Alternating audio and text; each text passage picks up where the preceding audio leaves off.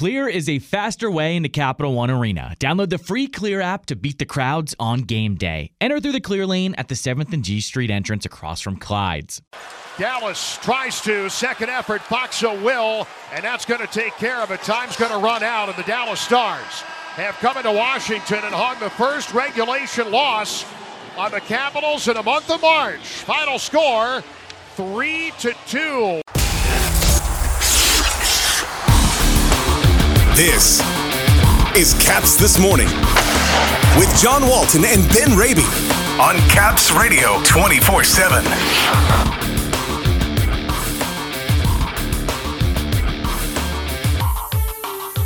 The Capitals fall to the Stars. Braden Holtby returns to Washington to a standing ovation. And it is trade deadline day. What will the Capitals do or not do today? Good morning, everybody. It is Monday, March 21st. Welcome to Caps This Morning here on Caps Radio 24/7, presented by Clear, the faster way into Capital One Arena. All good things must come to an end. The Capitals entered play yesterday as the only NHL team not to lose a game in regulation in the month of March. But they fell at home at Dallas by a 3-2 final. Not the start they wanted. The Stars, a determined bunch, good offensively. Capitals gave it everything they had in the third, but Ben, in the end, it wasn't enough. They fall by a goal. No, it was ultimately too big of a hole they dug early for themselves, the Capitals. The 2-goal deficit proving too much of a hurdle. And Peter Laviolette acknowledging post-game last night, John, that the first period he had the chances 10-3 in favor of the Dallas Stars. You credit the Stars. They were playing the second half of back-to-backs. They're in the thick of a wild card race in the Western Conference. They've been going through a little bit of a lull. They had a pretty rough road trip up until last night, and they came out with a lot of jump. The Stars did early, the Capitals less so. And even though the Capitals were very strong in the third period, trying to mount a comeback, it was ultimately, again, too big of a hole. And for the first time since February 28th, as a result, a regulation defeat for the Capitals. On the plus side last night, more history for Alex Ovechkin. He scores his 40th goal of the season. It came on a power play in the second period, and it is the 12th time he has scored 40 or more in a season. That ties Wayne Gretzky for the most 40-goal seasons all time.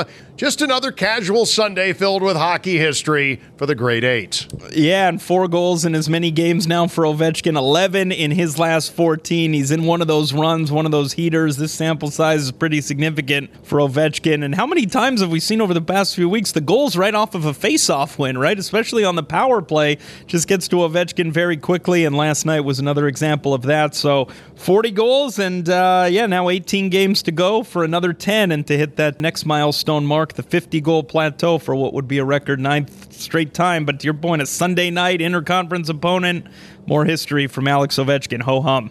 Late in the game, John Carlson came back and successfully cleared out a puck from an empty goal crease as the Caps were trying to tie the game. Jamie Benn put a stick into Carlson's side that caused John to lose his balance. He crashes hard into the end boards.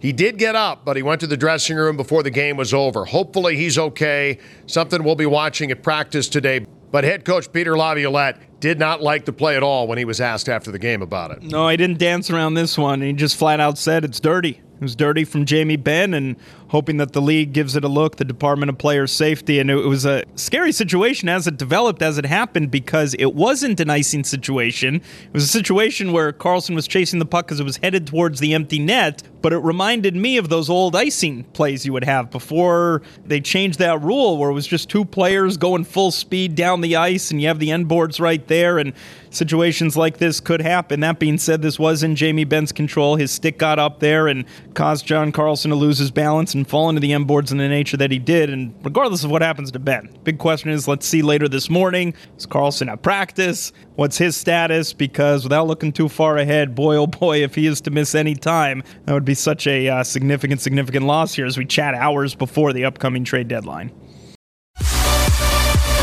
Hi, this is Braden Holtby, and you're listening to the Capitals Radio Network. We've had a lot of goosebumps in his building lately, and boy, do we have them here. Yeah, definitely. That's a great tribute to Braden Holtby. That must make him feel special. The fans appreciated what he did here for so many years. There is no one in this building sitting right now, and it looks like the emotion getting to number 70 a little bit, as well it should. The video tribute on the board here that took up the entire TV timeout. that brought back the best of memories. The goaltender and a Stanley Cup winner. They have delayed the start of the face-off here, Ken, to give Braden his moment. And good on the officials for recognizing that. So that a TV timeout in the first period yesterday, the first time since March 2020 that Braden Holtby was at Capital One Arena. He's out day-to-day with an injury. Maybe it was better that way.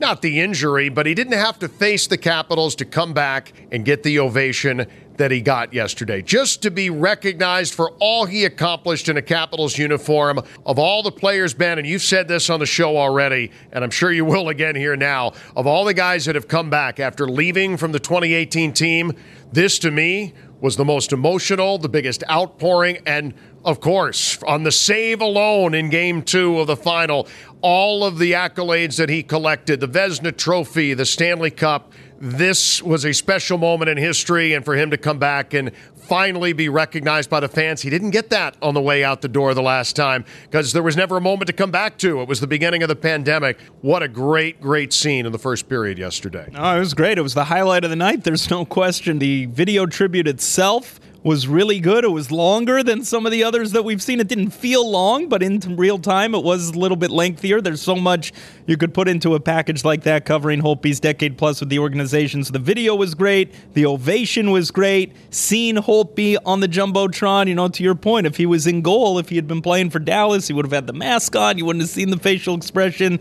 To see Holtby and his appreciation to the fans, it was really cool. And then the final thing that was really neat that you alluded to in the highlight right there, the fact that the Stars, you could tell they had an offensive zone face-off, they were stalling. Capitals, they huddled up, the players that were on the ice, all the things that are sort of the unwritten rules, how you stretch time, and they did it, and the officials didn't hurry them back. It was just really a nice, tastefully done ovation, and way to go to Braden Holtby. It was good to see him as well up in the press box briefly last night. So back to the task at hand on this Monday, injuries. What will we be watching for this morning? Nick Dowd, he didn't play yesterday. TJ Oshie's been out for a couple. Van Riemsdyk leaves the Carolina game. He doesn't play yesterday. John Carlson is now a question mark. And oh, by the way, the NHL trade deadline is here. 3 o'clock Eastern today, that's it. Make your moves or forever hold your peace. What are the Capitals looking at between now and 3 o'clock this afternoon? What do they need to potentially upgrade, if in fact they do? And do the injuries have any change, any bearing on what may happen? There's a lot suddenly in play here in the final hours that lead up to 3 o'clock. Yeah, I would say they might. The injuries might, and we don't want to speculate. We don't do that here, but TJ Oshie having missed a couple of games, we know he's missed quite a bit of time going back earlier this season. There's no question he's fought the injury bug. And Nick Dowd being out now as well, I think it fits into what the Capitals could be looking for when we talk about middle six forwards, secondary scoring, and versatility. We saw last year when you start to lose centermen and when you get thin down the middle, the risk that you run into. So if there is an appetite to add a middle six forward, it could be a winger, but someone with versatility who could slide into a center position if needed. And we'll see if these injuries maybe raise the urgency in that regard. But certainly these injuries are worth monitoring. And again, without looking too far ahead, I think the John Carlson situation, we'll see first of all if he's back at practice this morning, and if not, what the potential time frame that the team is aware of, and if that impacts the appetite to potentially bolster the blue line. Capitals will start practice at 12 noon today. The trade deadline at 3. We've got it all covered for you with Tarek El-Bashir joining us on the show tomorrow to recap how the dust all settles. Caps and Blues tomorrow night at 7. Pregame at 6:45 on 106.7 The Fan. Caps Radio 24/7. Caps Game Day, your extended Caps pregame show exclusively on Caps Radio 24/7. CapsRadio247.com. That'll get going with Ben at 4 o'clock. Ben, have yourself a manic Monday, will you? Happy Monday, John. For the latest on the Capitals and hockey news around the clock. Let's go, Caps! Tune in to Caps Radio 24/7. Listen online via the Capitals mobile app at CapsRadio247.com. Or ask Alexa to play Caps Radio 24/7 on TuneIn.